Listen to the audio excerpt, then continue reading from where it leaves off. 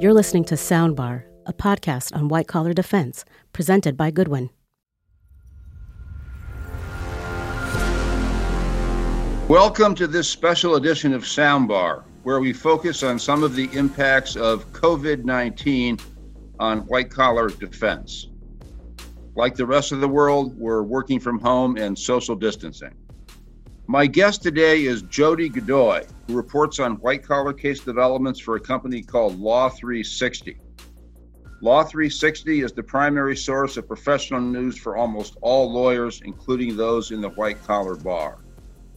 Every morning, bright and early, I get what is essentially an emailed newsletter from White Collar Law 360 that gives me approximately a one-page summary of 10 or 12 developments in the world of white-collar defense from the previous day, whether it's an indictment, a jury verdict, an appeal, or any notable development. It's really strange to think that only a decade ago, this sort of information was only available in hard copy publications that would be circulating every 2 or 3 weeks. Jody lives in New York. That's her Law 360 beat, but she's originally from Santa Ana, California. She's been at Law 360 for about 5 years, and before that, she was a teacher and a freelance writer living in Japan.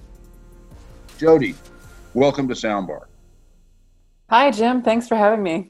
I think it's 3 weeks ago, you and I and every other white-collar lawyer in America were planning on going to the ABA White-Collar Crime Conference in San Diego, and then all of a sudden the world went upside down with the coronavirus, and that now seems not just like it was 3 months ago, but also, kind of a lifetime ago. Do you feel the same way?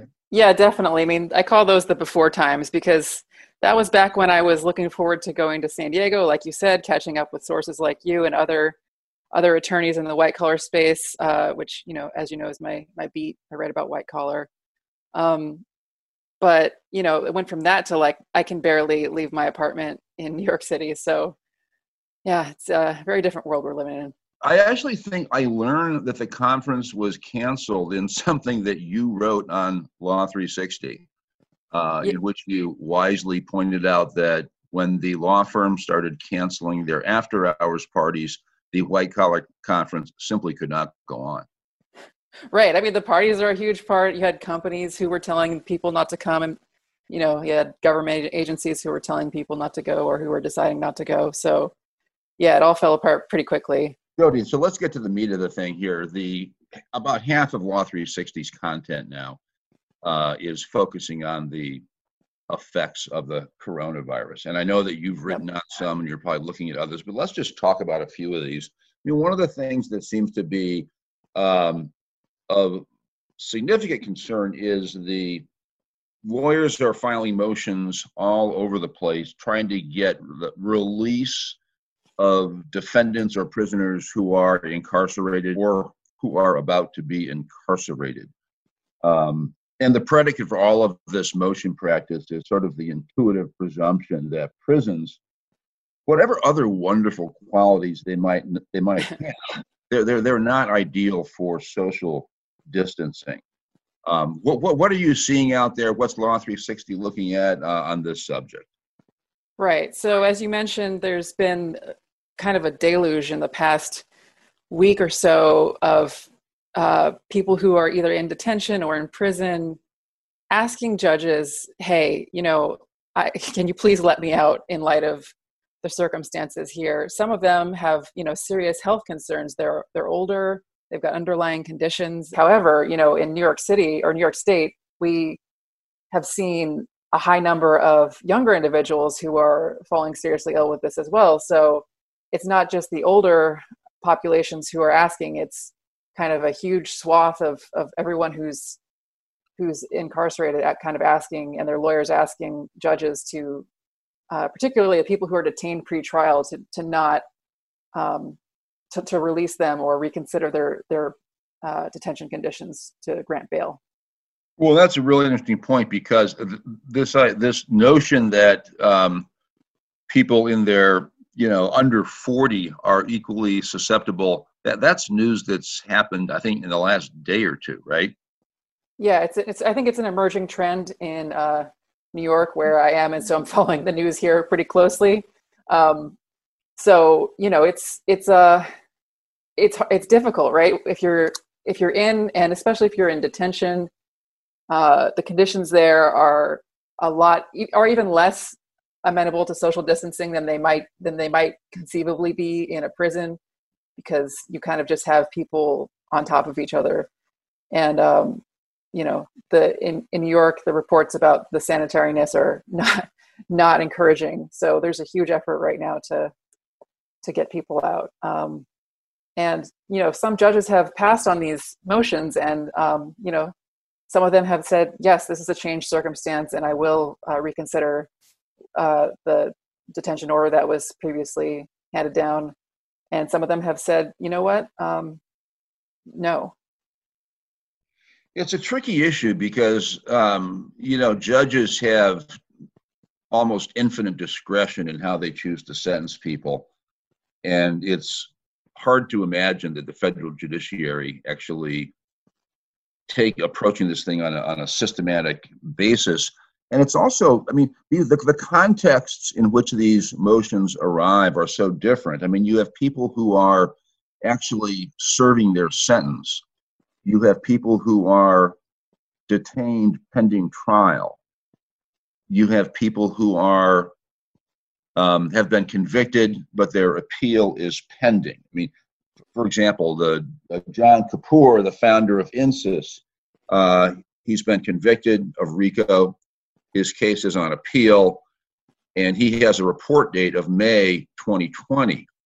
And he has filed a motion to continue, I think, indefinitely that report date. So all of these particular situations are kind of unique, and it's going to be difficult, I think, for the judiciary and defense bar and the prosecutors to figure out how to approach them in a systematic way. Although that certainly seems what's called for.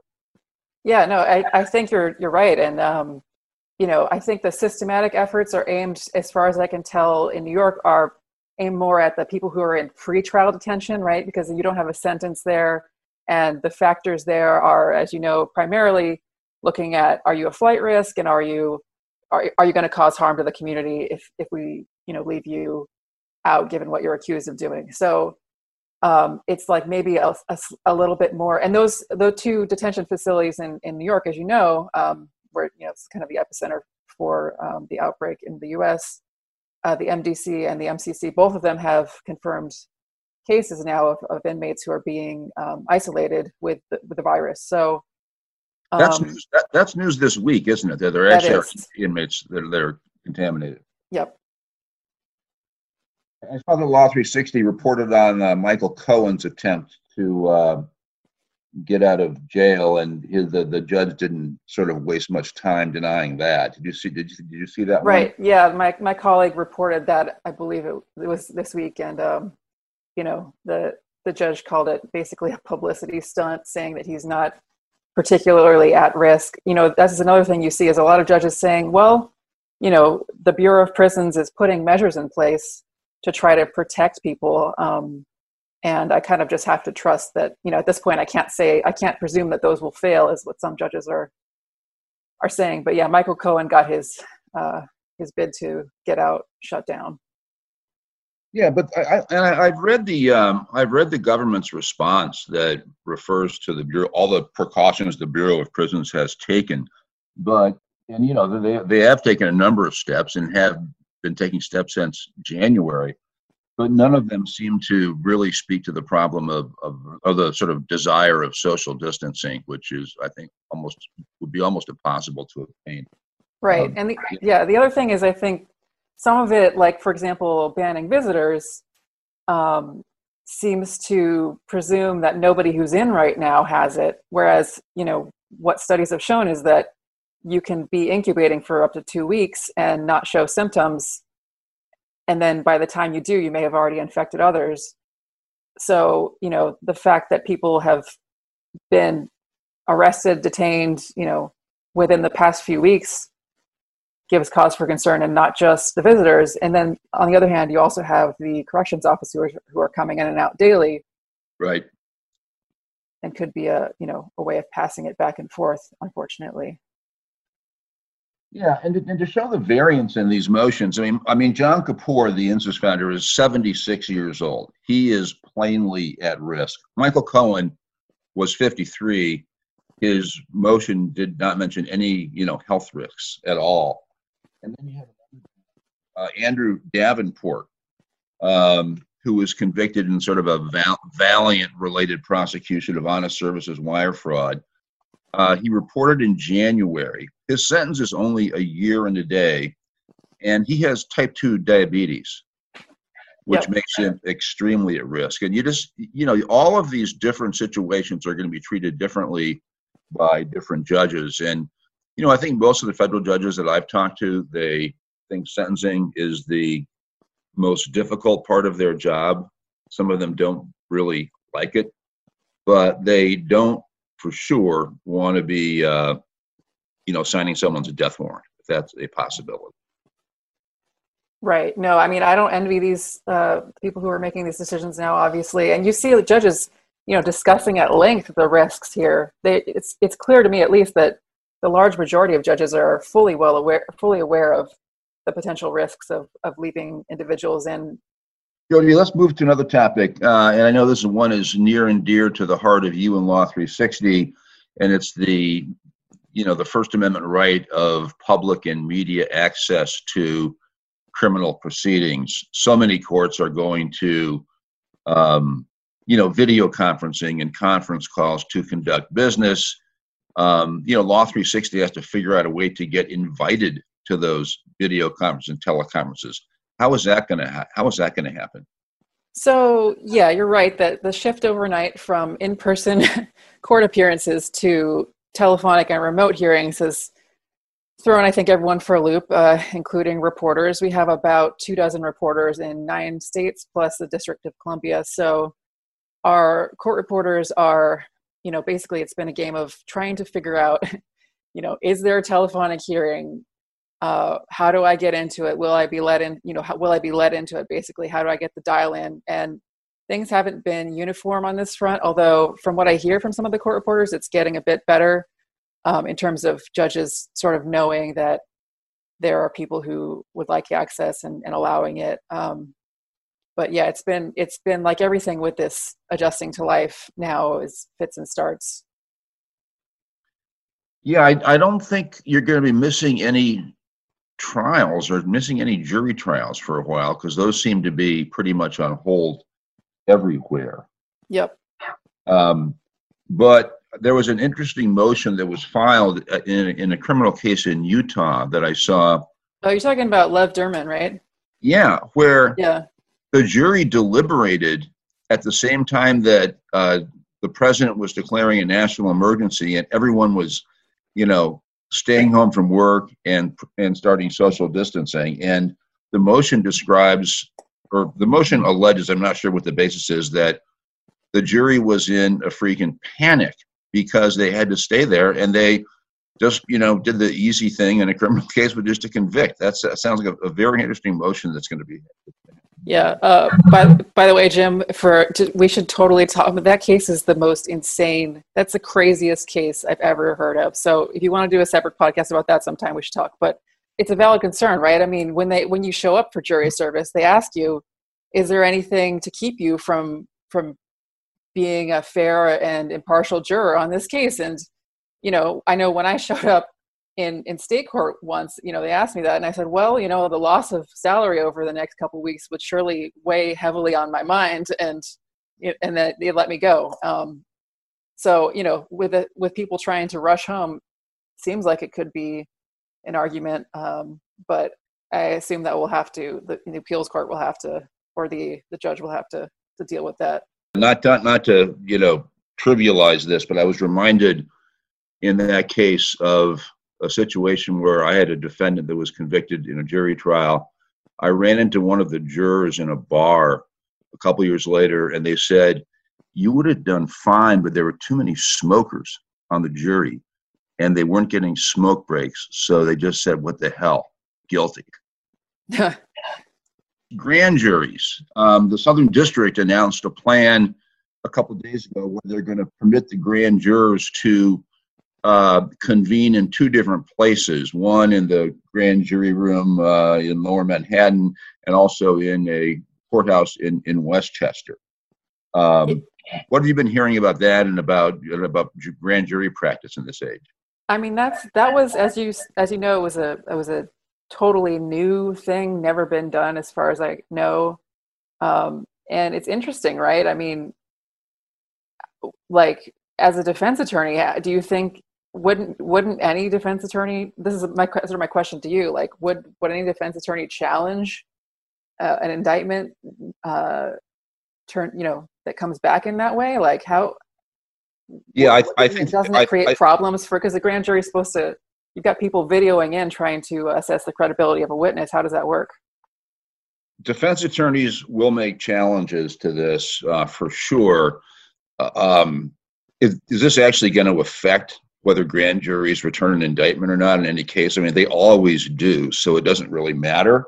Yeah. But there are some legal issues here. I mean, one of the first of all, there's logistical issues for the prosecutor. They got to make sure that all of the exhibits, the draft of the indictment, are available in both places. They have to make sure that the grand jurors in both places can judge the witness's credibility, evaluate the documentary evidence, and so forth.